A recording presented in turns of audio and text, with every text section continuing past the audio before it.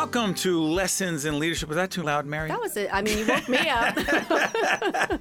Welcome to Lessons in Leadership. This is the Leadership Hour. Steve Adubato with Mary Gammon coming to you from East Main Media Studios with our colleague Brian Brodeur. All about leadership, everything you've ever wanted to know about leadership. It's based on my book, Lessons in Leadership, but more importantly, forget about what I think. We get to talk on the Leadership Hour with the most interesting, compelling leaders from all stripes, corporate America, not-for-profits, healthcare organizations, and in this case, Mary, we're talking to our good friend who leads the Newark Public Schools, the superintendent of the Newark Public Schools, Roger Leone, right? Yes, that's correct. Roger, can you hear us? Yes, good morning. Hey, Roger, how you doing, buddy? I'm doing great. Roger, do us a favor. Tell everyone how many students are in the Newark Public Schools. We have 37,000 students in the Newark Public Schools from ages of pre-kindergarten all the way through the 12th grade. Let me get right to it and ask you this. With such an incredibly challenging job, what is your number one leadership challenge? The number one leadership challenge is just focusing everyone on the most significant heartbeat that are in our classrooms, and that's our children. Making sure that everything that we do, all of the policies that get approved by the board, all of the work that focuses our principals and obviously our teachers to center everyone's attention on what is in the best interest of our students. I think that that is clearly one of the most important of all of the challenges, focusing everyone to show that our purpose is to educate our children and to do it really, really well. You're listening to Roger Leone, superintendent of the Newark Public Schools. This is Lessons in Leadership. But you know what's fascinating to me, Roger, as a student of the Newark Public Schools, as a graduate of the Newark Public Schools, back in the day, shout out to Ridge Street School and Broadway Junior High School. Now it's not even Broadway Junior High School anymore. It's got a different name. Luis Muñoz Marin. I knew you'd know that, my friend.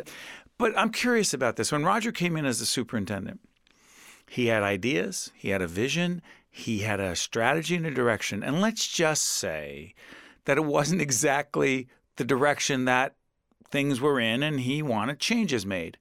Question, Roger, if change is the only constant and you were coming in leading change, how the heck did you get people on board as a leader?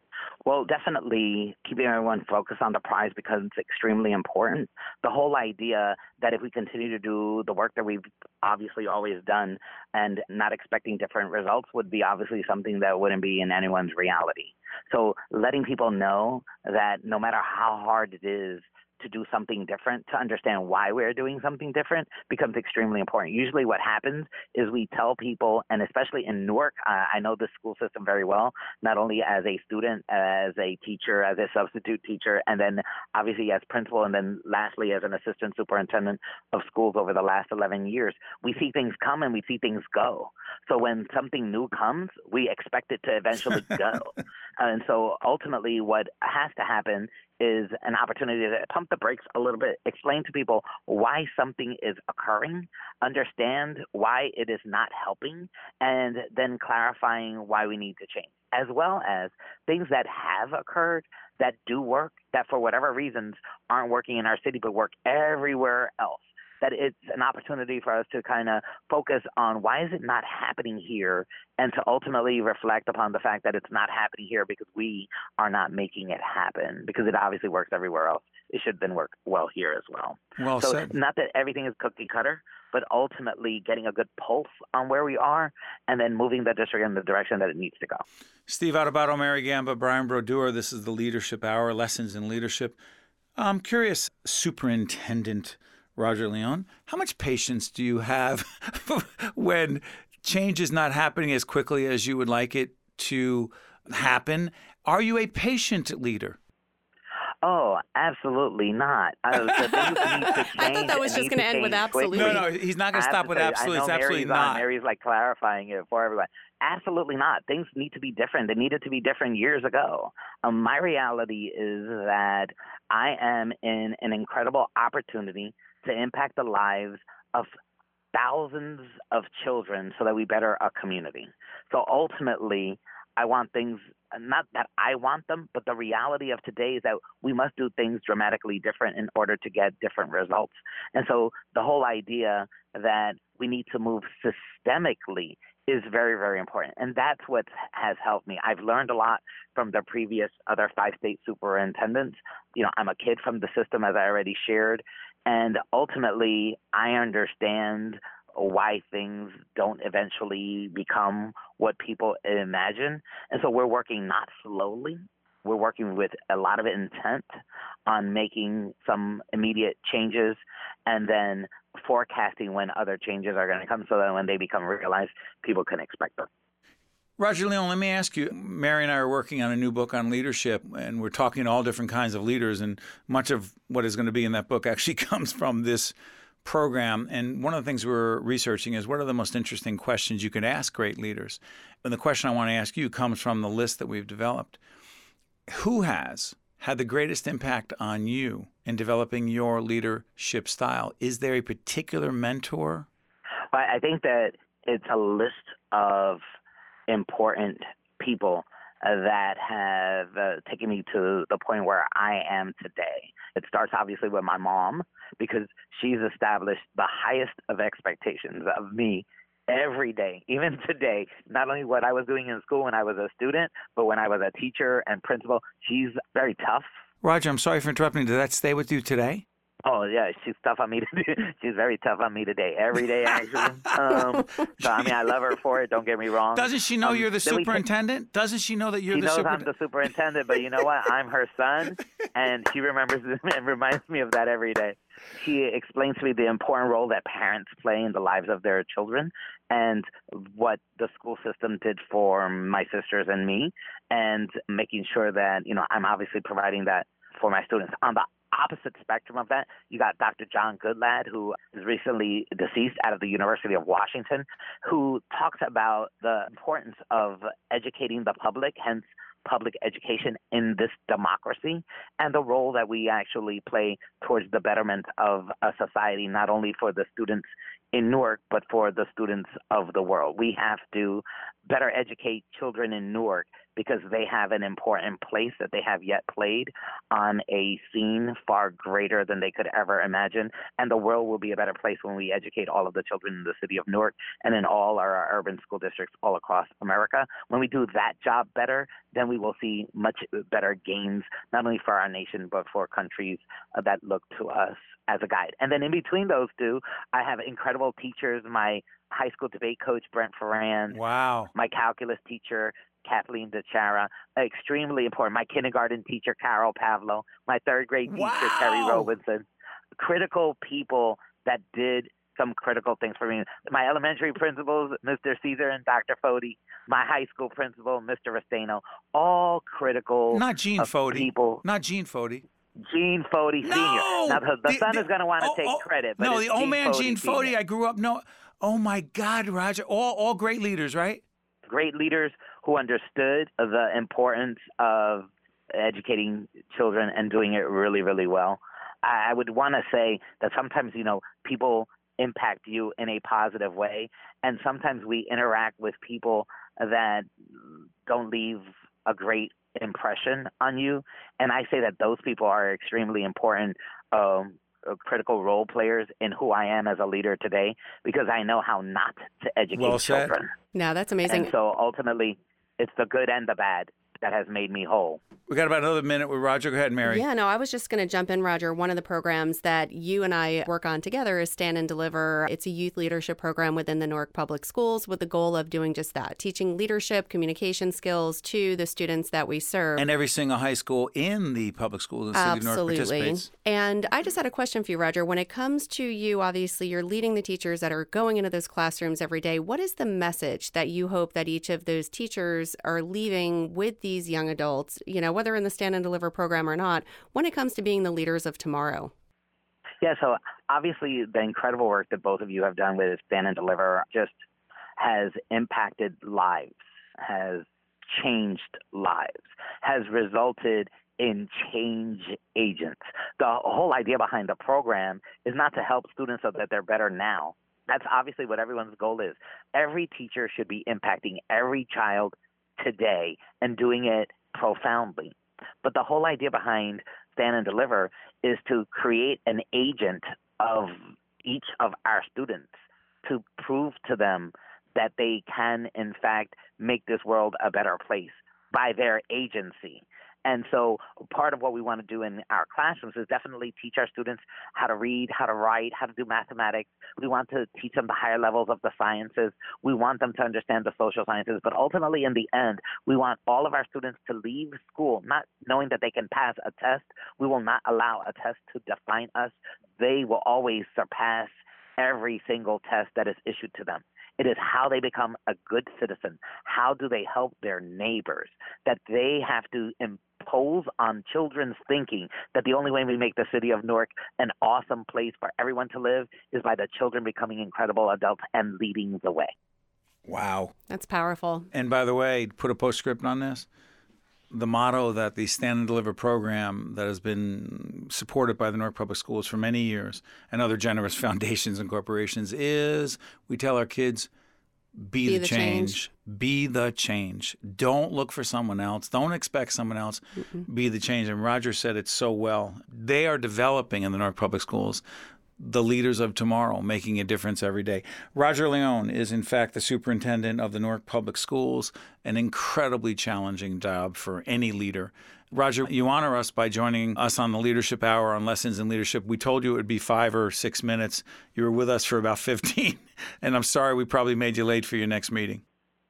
No, we appreciate your time. Any opportunity that I have to let everyone know how great the children of our city and everyone who works for us in the Newark Public Schools is doing is an honor and a privilege on my behalf. And I want to just thank you on behalf of all of our students and staff. Thank you, Roger. Families. Have a great day. Bye-bye now. That was Roger Leone, superintendent of the Newark Public Schools. Let's take a break on Lessons in Leadership, and we'll be right back right after this. This is Mary Gamba. If you want more leadership tips and tools, log on to stand-deliver.com. That's stand-deliver.com. This edition of the Steve Adubato Leadership Hour has been made possible by New Jersey Resources. Well, welcome back to Lessons in Leadership, part of the Leadership Hour. I'm Steve Adubato with Mary Gamba, Brian Brodeur in the studios of East Main Media.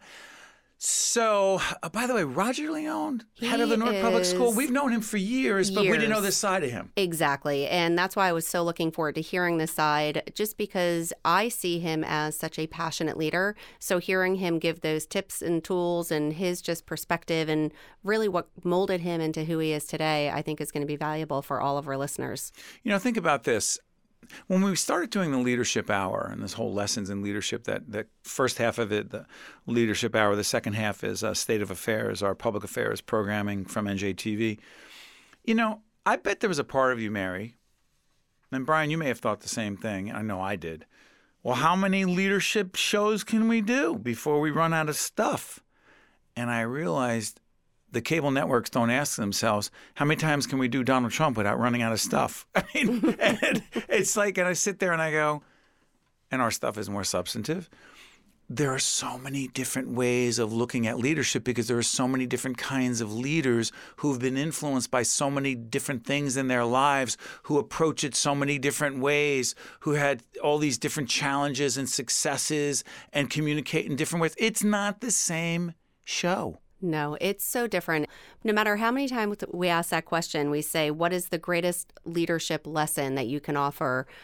I always assume it's going to be the same answer. I started that 4 years ago on the air asking people that. And it's always something different. And it's always, I mean, sometimes there's different themes that are very comparable, but they always are expressed in very unique ways. So it's always a lot of fun to hear really what someone believes are the great traits to leadership. That's two people. We tape a few shows in one day. And we were talking to Barb Short from PSEG and then Roger Leone, the head of the Newark Public Schools, and both of them talked about the influence of family. Now, with Roger, it was his mom.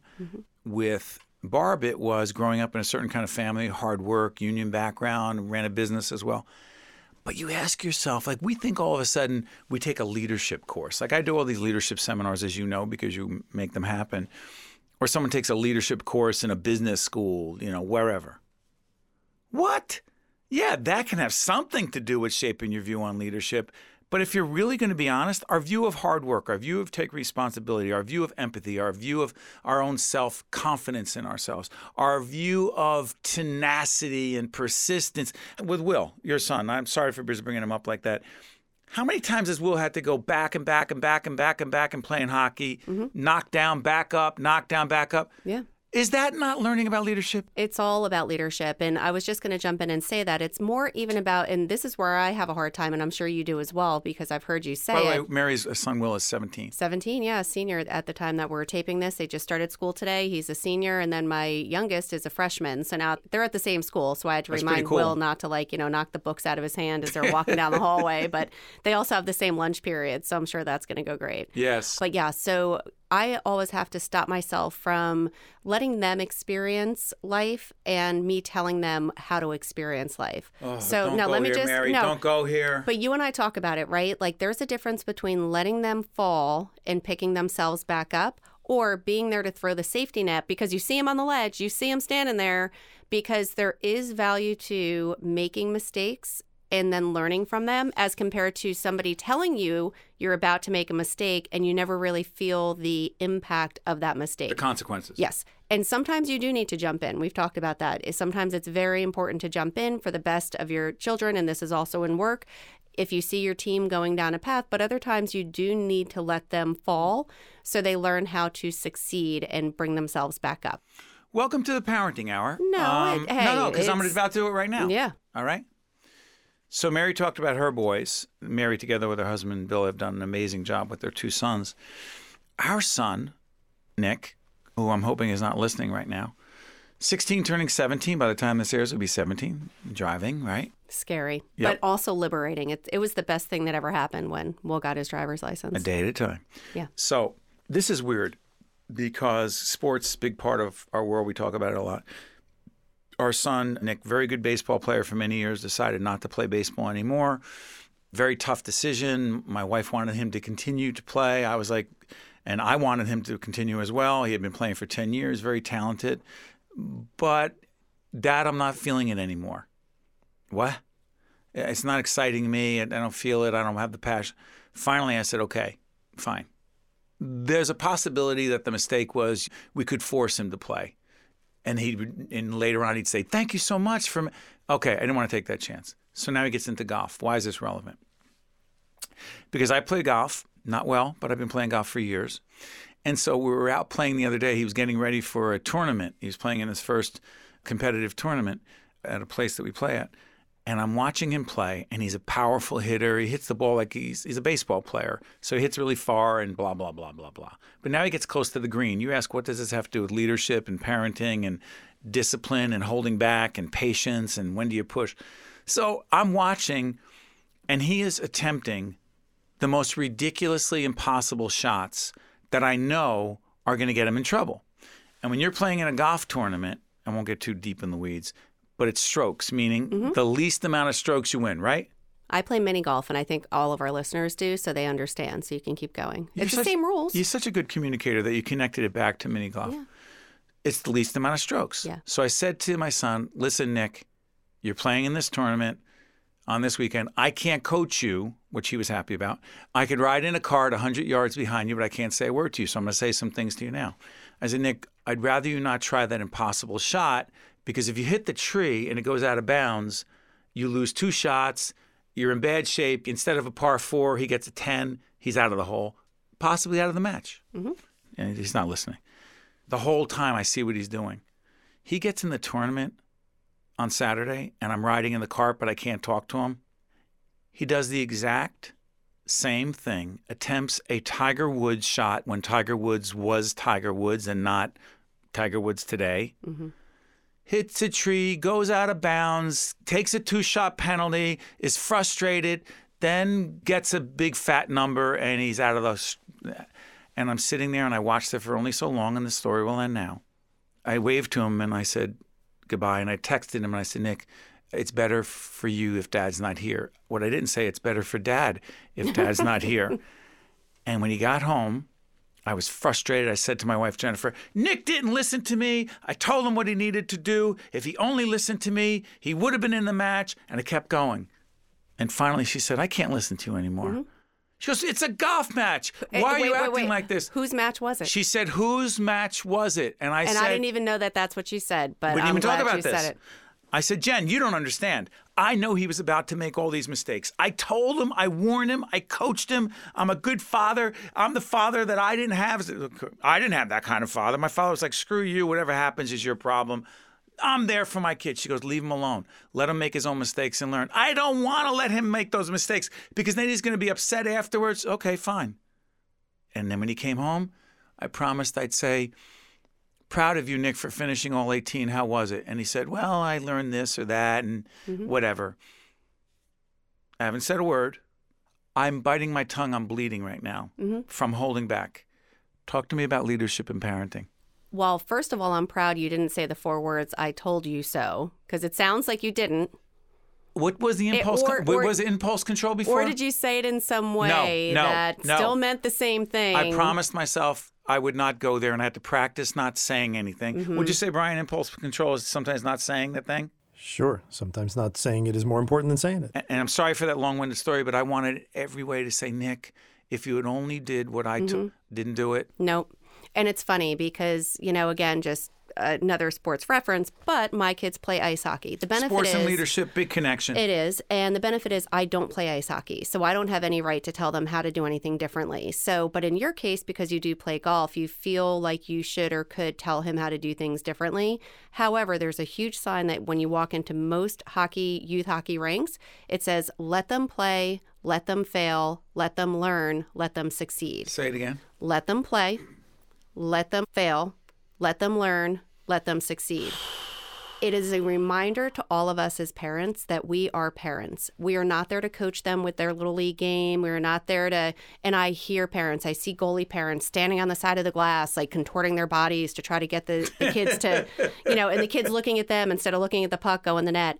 And it is the hardest lesson for people. And this is also, again, and we'll tie it right back to business, you need to let the people on your team fail in order to know how to succeed. But you see it coming, and isn't your job to help them avoid that failure mistake? You could tell people about a vacation that you've been on, but unless they actually went to that location, they have no idea how beautiful that sunset was or how warm those beaches were. Telling somebody something versus them experiencing, whether it's the joy or the pain of that situation, will never, ever be the same. And I know it's so hard. It's so hard.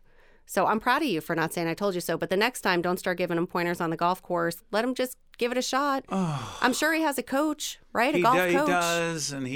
And how about this? I texted the golf coach and I said, Steve, his name is Steve as well. He's a very good golfer, a great trainer. I said, Steve, he did none of the things that I told him or you told him. I just want you to know I'm so upset, blah, blah, blah, blah, blah, blah. He goes, listen, relax. But of course I was doing all these things and it unfortunately caused a bit of a rift between my wife and I because our position is simple. Leave him alone. Be there when he's doing something dangerous, but shut up when it comes to all these. Go ahead. And I just forgot. There's By the way, Steve Adubato, Mary Gamma, Brian Brodeur on the Parenting Hour. I forgot the most important one. It's at the way bottom of that sign. Let them have fun. Forgot about that. What fun is there in getting your butt kicked by making dumb mistakes? He's not going to go and be in some PGA and, we all think our kids are going to be this D1 athlete or this big-time rock star or whatever it is that your kid's into or a dancer on Broadway. Big lesson, no, they're not. And if they do, that's great. But we want them to be the best they can be. But you want to know what? Before you know it, he's going to be in college. You're going to be wishing that you just, could have those extra moments on the golf course. So just let him be. Let him have fun. Let him be a kid. When I was a kid, I played softball. I was horrible at it. I tried dancing. My parents took me out of dance because they said I wasn't good at it. And I played soccer, and I was okay at it. But I just had fun. It wasn't with that same level of intensity as it is today. You know what? On the next Leadership Hour, we're going to be talking to our friend Patrick Dunnigan from Gibbons. And he, in fact, has coached. He has a son and a daughter, talented kids, very good athletes. And I talked to him a lot about sports and kids and leadership and coaching and parenting and out of the way, in the way, getting involved, not involved. we'll pick that up with him. But I'm gonna do this since we're on the sports. Steve Adubato, Mary Gamma, Brian Brodeur coming to you from East Main Media. Mary, you just turn your head to look at how much time there was. I know. I need a clock on the other side of the room. There's Brian. 8 minutes. Relax. I was making sure you had enough time. I got to keep you. Tell folks how the Leadership Hour is possible and how people can get it. Absolutely. So if you're listening on the radio, definitely check out our other podcasts. The radio is AM 970, 2 p.m. every Sunday. AM 970. Thank you for that plug, Steve, and our friends Jerry Crowley and all the other great people over there. And Laura. And Laura Schaefer. She's amazing. But you could also subscribe to our podcast on Apple Podcast and on Google Play. You can follow Steve on Facebook, Steve Adubato, PhD. That's ADUBATO, as well as on Twitter at Steve Adubato. And thank you to the people that helped to make this program possible. New Jersey. Who's our biggest underwriter sponsor? New Jersey Resources. They are the best. They're wonderful. Larry Downs was a CEO there for many years. Just stepped down. Absolutely. And then we have our other longtime partners. We've got St. Joseph's Health. We've got MD Advantage. We've got Cone Resnick, Valley Bank, New Jersey Resources. Our newest friends, Prager Metis. They're a really good and new friend of ours, and we've been partnering with them for some time. Gibbons Law Firm, you just talked about, right. Patrick. So a whole bunch of great partners that just give us all these great leadership and communication topics. Here we go. I'm going to run a quote past you, and since we're talking about sports and leadership, by the way, we're actually talking about doing, on our PBS side, talking about doing an entire series connected to sports and leadership in cooperation with our friends at Seton Hall University. They just recently brought on a guy by the name of Bob Lee. Bob Lee, 40 years at ESPN. Brian, you and your team just cut that interview with him. We did. Bob Lee did a great series called Outside the Lines, which still continues on ESPN. We had Bob Lee on our one-on-one show, and we talked sports and leadership and media and ethics. And Bob Lee is now teaching at Seton Hall. And I'm proud to say that I'm going to be teaching in the spring semester at Seton Hall as a senior fellow of leadership at the Buccino Leadership Institute. Absolutely. Does senior fellow just mean old? Yeah. That's In golf, the senior tour they call it the Masters Tour. Yeah. They used to call it the Seniors Tour, and the old guys got peeved. Nice. Trust me, it's old guys. So the reason I'm mentioning is because we're going to be doing a sports and leadership series in cooperation with our friends at Seton Hall, and that brings me to what I'm about to introduce. So a leadership quote. Mary and I have been doing these leadership quotes. We'll spread them out throughout the Lessons in Leadership series, the Leadership Hour. This one comes from the great former coach of the Green Bay Packers. They won the first 2 Super Bowls in 1966 and 1967. Vince Lombardi, considered one of the greatest coaches, greatest leaders in sports, particularly in football. Came out of Fordham, coached for the New York Giants, and then went out to Green Bay. And Vince Lombardi is famous for many things, but his quote, which I'm about to offer folks listening on AM 970, our podcast, is worth talking about. Winning isn't everything. It's the only thing. You say? I like it. No. No, if you like it, you like it. I do. I actually like it. I think that if you don't go out expecting to win, then why go out at all, right? So you need to go out with that attitude. Now, what you do with it when you don't win, he should have a follow-up quote, and he may. We'll do some research, but... Don't be an idiot when you lose. Yeah, because you don't always win. Don't be a bad sport when you lose. And he didn't say that... No, he said it's the only thing, though, Mary, and I don't agree. I'm sorry, it's not the only thing. Well, actually, to fully disclose, when you came to me and said, we're going to pull these quotes and I want you to pull this one, I said, well, I'm sure we're going to respectfully disagree on some of these. And that's one that we do. I think that winning is very important. No, that's not... Vince Lombardi did not say that winning is very important. He said winning isn't everything. It's the only thing. Emphasis on the word okay. only. You just said it's very important. Listen, when I competitively play golf against my friends, Andy Duke and Nicky Matarazzo and others, I'm saying this because I've given them so much money over the years from losing. I want to win. Right. But it ain't the only thing. True. Okay, you're right. I play a really good game. I play my best. I have a good attitude. I'm positive when things go wrong. And you have a good time. And I lose. And you lose. So what was the only thing? That All right, I didn't win? I am going to retract. I still like the quote, but I don't completely agree with it. So that leads us to this. I argue that in losing or coming up short or even winning, it's not the only thing. As we're doing this program, the U.S. Open is being played. That is tennis, not golf. The U.S. Open is being played over in Queens, in Flushing. And let's make a judgment call. I got 2.5 minutes left. Well, why don't we tell the story? I mean...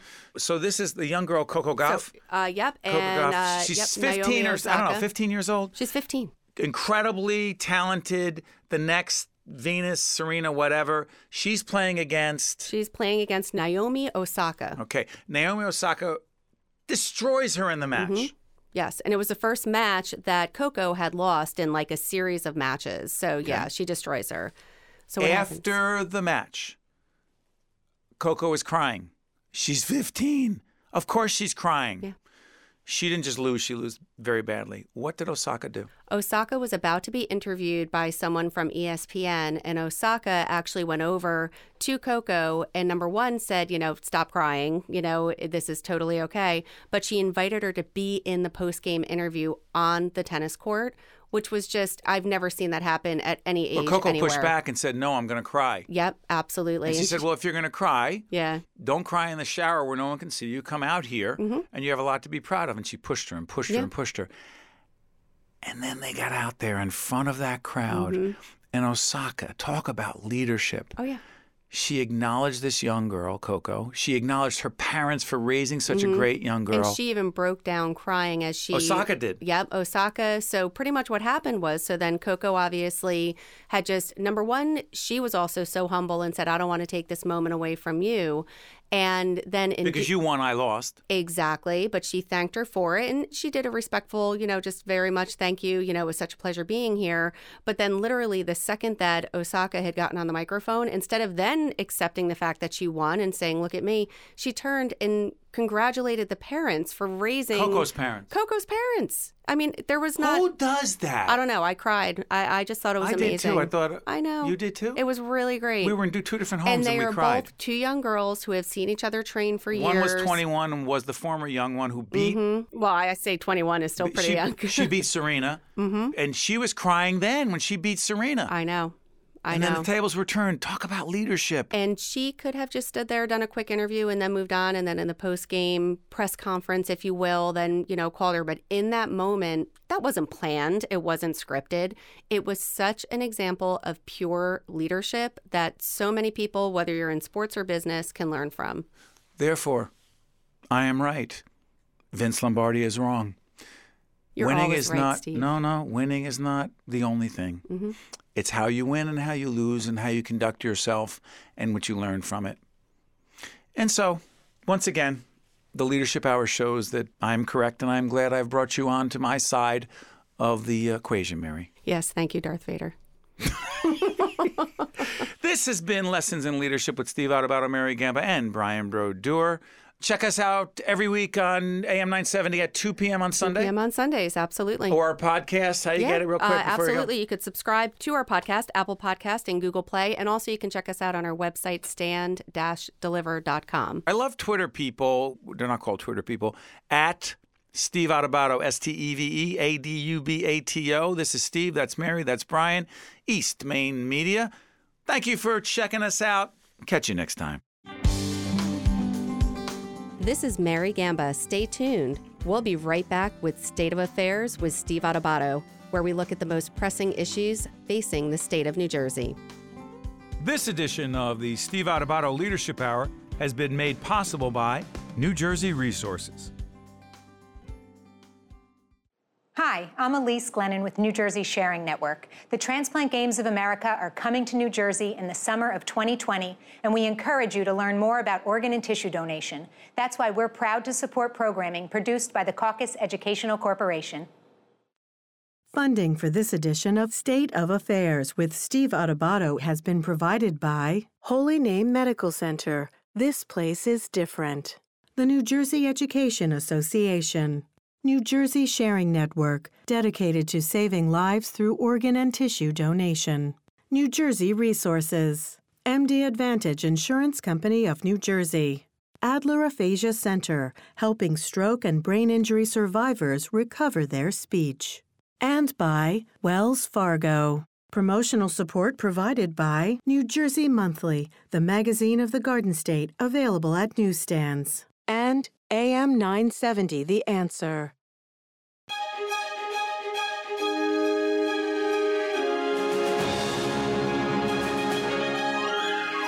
Welcome to State of Affairs. I'm Steve Adubato. We're coming to you from the Agnes Varis NJTV studio in Brick City, Newark, New Jersey. It's our pleasure to welcome Dr. Jim Driley, Executive Director of the School of Criminal Justice and Public Administration at Kean University. Good to see you, Jim. Hi, pleasure to be here. I was just telling you before we got in the air, I read an article that you were quoted in. I believe it was in the Ledger. Check it out on NJ.com as well, and other places, where the question about gun violence, this is after some horrific incidents, whether in Dayton or in El Paso, and unfortunately they happen all too often. And you were quoted extensively talking about some of the things we need to do to end gun violence. Let me get into this. Right out of the box, the connection between gun violence and white supremacy is? I don't see a connection, a causal connection, in the sense that we want to put our finger on one particular reason. With the gun violence that we see in the United States, it's multivariate. There are individuals that believe in a certain ideology that will use violence to advance their ideologies. But there's other individuals, because of mental health or emotional issues, they use gun violence for whatever purpose that they choose. And then other individuals in a reactive way based on circumstances within their lives. So I don't see it as one specific. But folks involved in the white supremacy movement are, in fact, based on the folks we've talked to in Homeland Security and other places, in terms of domestic threat, domestic terrorism, they're at the top of that list. They are now, because in the way that it's occurring and the individuals are advancing that ideology. But we can't ignore that there are other circumstances. Yes. You've said, let's go through some options, because I hate when people say, what's the fix? There's no one fix to gun violence, correct? Correct. Let's do this. Banning assault weapons, no-brainer? It's a no-brainer in the sense that you ban them. So where do you ban them? At manufacture? Do you ban them at possession? Is it a collective ban? How do you go? There's commentary now where they're going to look for buybacks on assault weapons. We're talking a major undertaking on a national scale here. It's not going to happen overnight. And is it going to happen completely? Absolutely, not 100%. Doctor, let me ask you, so there are New Jersey laws and there are national laws. New Jersey's gun laws, among many say, the toughest in the nation. You say? I agree. Based on what? What are some of the keys to them? Well, in New Jersey, it's been long-standing practice that if you're going to apply for a permit to purchase a rifle or ammunition, you go through an application process. At the local level, is that a background check? It is. At the local level, it's conducted by the police. If you don't have a local police, it's conducted by the New Jersey State Police if you're in a rural district. It includes personal demographic information. You submit fingerprints. You'll go through the process there. They generate a single number that stays with you for life, an SBI number, State Bureau of Identification. And no matter what you do in the firearms application purchasing process in the state of New Jersey, it's very closely watched and regulated. Okay, so in the national government, federal government, President, right after some of these horrific incidents, said, you know what? Background checks. 2 days later, not so sure. Then after that, background checks. Should the federal government, not just each state, look at background checks, but should the federal government simply, by law, require a background check to get a gun? That's a constitutional question that to be best answered by... But isn't it a practical question beyond the law? I'm asking if, in fact, our goal is to reduce gun violence, wouldn't a federal law that mandates a background check before you could purchase a firearm make sense, as opposed to some states have it, some states don't? It's a constitutional question. It's also a practical question as to implementation of a law. From the practicality standpoint, I agree with you 100%. If it can be done nationally, I support that. I have no problem with this. I don't know. I mean, you're talking now about... You think that's politics? I do. Because you separate yourself. I'm sorry for interrupting. You told me right before we got on the air, I've been in law enforcement. You're a law enforcement in West Orange, a top leader there in West Orange Police Department. 25 years? Yes, 25. And you moved into academia. So is therefore policy and politics outside of your purview? Well, you can't ignore the politics. Go ahead. And so the policy is going to be set by those that are in office, elected office. They appoint individuals, directors, commissioner, forms of government, whatever you may have, and they follow and adhere to the policy that is set. But in a lot of this right now, we can't seem to get through the political rhetoric, the dialogue, the noise. That's an excellent way to describe it. But what a background check, federal background check, because I'm going to ask you about red laws in just a second. Would a federal background check be helpful? Yes. Red laws, what are they?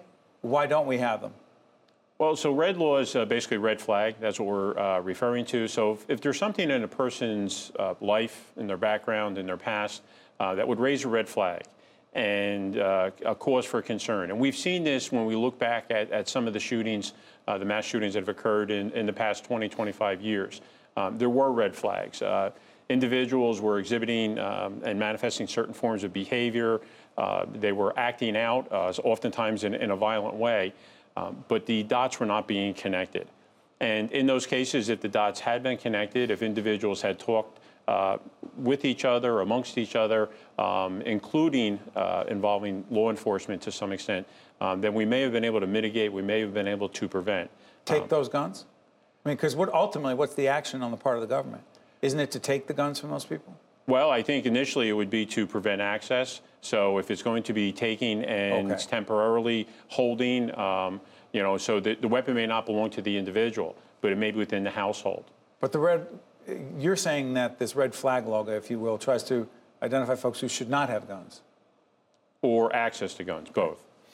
I'm curious about this. Got background in mental health. This whole question about, is it a mental health issue? Is it that there are too many guns? Is it the NRA? It's no one thing. Correct. We look for, everybody wants a single cure, a panacea. What's the answer? Communication. No, but I'm saying rhetorically, when someone says, what's the answer? Is there really an answer? One. No. We need to communicate, and we don't.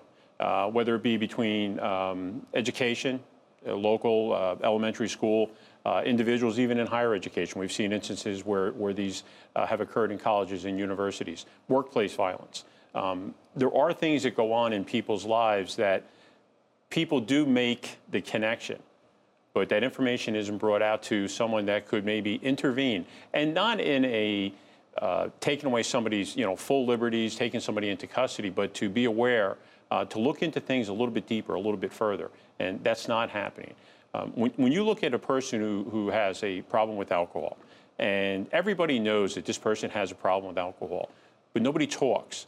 And it's not until something happens, that person's involved in an accident, or they do something, oh, well, we knew that person had a problem with alcohol. That may seem like a very simple analogy, but it's not. The same thing occurs with this type of violence. People are aware, but there's not a communication, there's not a connection. Dr. Jim Driley from Kean University, I want to thank you for joining us. You understand these issues, not just from an academic perspective, but frankly, you were out there as a law enforcement professional for many years, and we thank you for your service. Thank you, sir. Thank you, Jim. Stay right there. Okay. This is State of Affairs. I'm Steve Adubato, and we'll be right back. To see more State of Affairs with Steve Adubato programs, visit us online at stateofaffairsnj.org. If you would like to express an opinion, email us at info@caucusnj.org. Find us on Facebook at facebook.com/Steve Adubato, PhD. And follow us on Twitter at Steve Adubato. State of Affairs is pleased to welcome Carol Johnson, the Commissioner of the New Jersey Department of Human Services. Good to see you, Commissioner. Thank you. Thanks so much for having me. Make it clear what you're responsible for. It's a huge department. Yes, I'm really honored to be the Commissioner of the Department of Human Services under Governor Murphy. We run the state's Medicaid program that provides health care coverage to 1.7 million New Jerseyans. We provide food assistance to 700,000 New Jerseyans through our SNAP program. We're the child care agency. We're the aging agency. We're the agency for individuals with intellectual and developmental disabilities. We're the mental health and substance use disorder agency. So we have a wide range of services. It's a huge portfolio. Commissioner, do this because you mentioned child care. You were with us early on in the Murphy administration, and we talked about an initiative you're about to see on camera right now, our initiative called Right from the Start NJ, focusing on improving the child care situation and other related issues for infants and toddlers. We talked about it at the beginning. You are with us now. Since then, just recently, there's a $54 million in additional funding that's going toward what as it relates to child care? And how does that relate to this initiative? Well, thank you. Thank you for the work that you've done on Right from the Start. And with for a lot of partners and all the teammates. partners across the state. that work and our partners across the state and advocates across the state have been part of our shared goal of saying that what we need to do is to invest in quality, affordable childcare.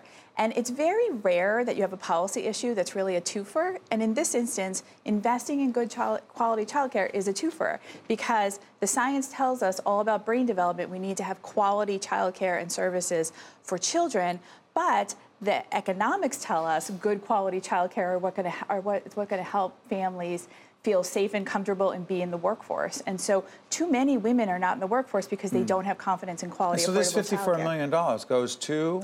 $54 million goes to families to help them afford quality, affordable childcare. So what we've done is raise the rates basically that we pay for childcare. We provide a subsidy to families who are lower and moderate income to help them afford childcare. As you know, childcare is a very expensive endeavor, and we want families to be able to shop for and get the best, highest quality childcare. So we not only have invested in raising the rates, but we also are investing in a quality rating system where we'll pay more if you choose a higher quality childcare center. And what we've done is because so many advocates across the state have helped us appreciate the challenge we have. Including Advocates for Children of New Jersey and our friend Cecilia Zalkind. That's right. That we have a challenge particularly in getting infant care, and so we leaned heavily and put that money more heavily into infant care rates. So between January of 2018, when we came in the Murphy administration, and January of this upcoming year, we will have increased the child care subsidy rate for infants by about 40% in this state to try to make it more affordable and accessible for families to get that high quality care. By the way, if you want to find out more information on Right from the Start, check out our website. Switch gears. Can we talk about the opioid crisis in the state? Again, people say, oh, I guess that's the Department of Health. There's no one state agency that's dealing with the opioid crisis. The Department of Human Services directly involved doing what, and what does that have to do with Narcan? So two things. We are the state's Medicaid agency, which means we provide health care coverage for 1.7 million folks in our state. About 500,000 of those individuals gain coverage because of the Affordable Care Act's Medicaid expansion. Those, it won't surprise you to know, are the people who have been left behind in health care coverage for a really long time. Single adults with incomes under 138% of poverty. So many of those individuals had substance use disorder challenges. So what we're doing is getting coverage to people. And then what we said in our agency when we came in the Murphy administration was, what are the barriers to people getting opioid use disorder treatment? And one of the big barriers that we had was our own Medicaid program was forcing people to jump through hoops and get prior authorization before they could get medication-assisted treatment. So we got rid of that prior authorization. We're paying providers better to offer that treatment. We are creating support networks so that healthcare providers have resources and know who they can turn to when they have complex cases. So we're really trying to build up an environment that supports medication-assisted treatment, which is what the evidence says works in treating opioid use disorder. But you also mentioned naloxone. Yeah, there's a free naloxone day. When is that? And by the way, we're taping. That happens to be in June. It happened in June of this year. Okay, we're taping in the fall of 2019. Go ahead. So in June of this year, will there be another one? Our goal is to have as many as possible, with depending on our resources. What happens on that day? Sorry for interrupting. So here, by the way, so if you're listening on the audio side, Carol Johnson is in fact the commissioner of the Department of Human Services in the state. Go ahead. So we said, everyone in the clinical world knows that naloxone should be in the hands of as many residents in our state as possible. The Surgeon General has said that. Every clinician knows that when an overdose is going to happen, when an overdose happens in your community, it used to be a more complicated device. Now it is a simple nasal spray that can be used to reverse an opioid overdose. So everyone should have one. I carry one in my purse. Everyone should be able to access this. So we said, why don't we have a free day where it's available at all pharmacies that can participate, and that individuals don't need to give their name, they don't need to have an individual prescription, and they can come get it for free. We partnered with 174 pharmacies across the state, and 16,000 New Jerseyans showed up and picked up Narcan on that day. Stay right there. Jackie, our producer, do this. Can you tell everyone, are we putting up the website for the Department of Human Services? Can you say what it is and we'll put it up? Go ahead. NJ.gov/Human Services. NJ.gov/Human Services. Can folks find out more about this day? Absolutely. And then in addition to that, we have just recently also made naloxone free and available to all the staff at homeless shelters across our state.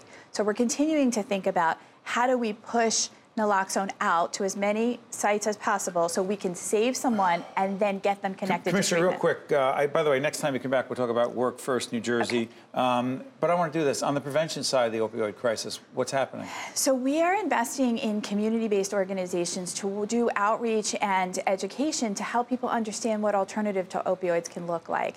You know, there are therapies, there are physical therapy, there are other strategies before you initiate use of an opioid. Now, I understand that some people have been on opioids for a very long time, and so legacy users, that's a different issue than initiating a new opioid prescription at this time when we know how addictive these drugs can be. And so we should think about, and we should ask our physicians and our nurse practitioners about other alternatives. Carol Johnson has been with us here on State of Affairs. She's the commissioner of one of the largest. Maybe the largest. It is the largest department in state government, part of the Governor Murphy's cabinet. She's the commissioner of New Jersey Department of Human Services. They have a huge portfolio. I want to thank you for joining us, and we appreciate your time. Thank you for having me. This is State of Affairs. I'm Steve Adubato. We're at NJTV, and we'll be right back right after this. To see more State of Affairs with Steve Adubato programs, visit us online at stateofaffairsnj.org. If you would like to express an opinion, email us at info@caucusnj.org. Find us on Facebook at facebook.com/Steve Adubato, PhD. And follow us on Twitter at Steve Adubato. State of Affairs is pleased to welcome Chris Sturm, who is Managing Director and Policy and Water at New Jersey Future. Good to see you, Chris. Hi, Steve. Nice to be here. Tell folks what New Jersey Future is. New Jersey Future cares about the state of New Jersey and wants it to be the best place for everyone to live. And so we work on statewide issues, making sure that we're developing in the right places in the right ways, we're investing in our infrastructure in smart ways, and preserving a healthy environment. You know, infrastructure, never a sexy word, but an important part of the economy, important part of our quality of life. So today, while we're taping State of Affairs, we had the mayor of Newark, Ras Baraka, talking about the water situation in Newark. It's a serious problem.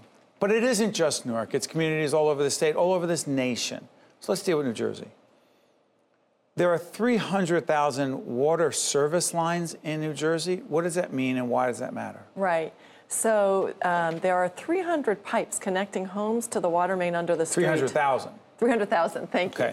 300,000 pipes that connect homes to the water main under the street, and they're lined with lead. And lead leaches in from those pipes into the tap water as the water enters the home. What we've learned from Newark is that we can't rely on corrosion control or filters. There are good short-term solutions, but in the long term, we need to remove the source of the lead.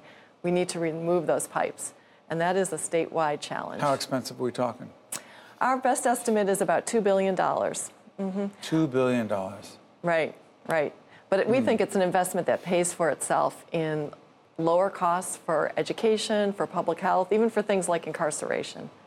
Well, hold on. What does that have to do with public education, public health, incarceration? Right. Well, lead is a really powerful neurotoxin that impairs the healthy brain development of young children. And so if children have lead poisoning, and they can get it from paint and soil as well as water, it impairs their ability to learn, lowers their IQs, and causes behavior problems. And those kinds of things cause problems down the line. So let's stay on this. I'm curious about the whole question of what we need to do. Mm-hmm. Now, it's one thing to say we need to change the pipes, but I am curious about something, and I know I'm not the only one who's thinking this. These are lead pipes. Right. What made folks think, the so-called experts, the engineers, the people who were making this happen, the policymakers, what made them think that these lead pipes wouldn't, quote, leach? I mean, I don't get that. It's really a curious thing because even Benjamin Franklin understood that lead was not good for people. People surmised that the Roman Empire might have declined in part because of lead poisoning. But lead companies around the turn of the century and the early part of the 1900s, used lead because it was less expensive and it was more malleable, easier to fit around corners. And I think there was a strong lobby among lead manufacturers. A lead lobby? back in the day to use lead in plumbing.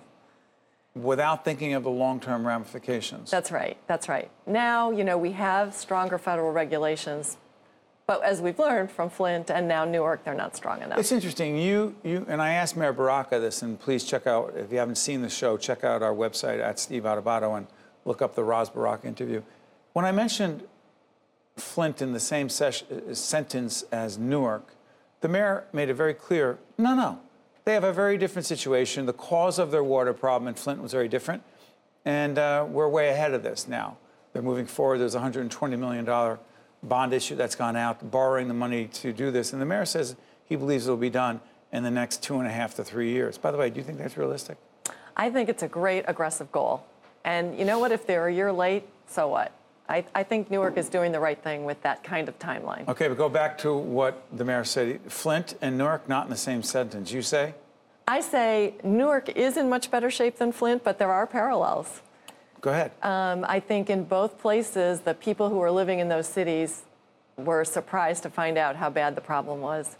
And in both places, the solutions can't come fast enough. I mean, the latest thing that happened in Newark with the filters being found to possibly not work was really unfortunate. The city... Unfortunate's a funny word because I don't know what it means. Yeah. It was worse than unfortunate. How did that not know that these filters, some of them, would potentially not work? How do you not know that? Newark was using the filters recommended by the EPA that had been used in Flint successfully. So it was a big surprise. We are now waiting for much more thorough test results to come out, which could be any day now. And we'll have a better sense of what happened. It's interesting. The issue of transparency comes up a lot. Yeah. Do you believe, your organization, New Jersey Future, does your organization believe that the city administration in Newark was, quote, transparent enough about the water situation in the city of Newark and its impact on residents? I would say that local officials across New Jersey, elected officials, can all learn a lesson from Newark, which is that the quicker you can share bad news, the better off when it comes to building trust, even if you don't have all the answers for the solution. It's a very difficult thing to do because this is a public health issue and the public can become very upset, and that's hard to manage. But I think what we've seen is that transparency builds trust. You're part of a task force. It is the Lead in Drinking Water Task Force. What is it, and why does it matter? Sure. A collaborative organization called Jersey Waterworks convened 30 people, experts from different perspectives, utilities, including the city of Newark, regulators at the state and federal level, and community and environmental advocates to come together and devise a statewide solution, because we know that lead service lines are found across New Jersey in hundreds of communities.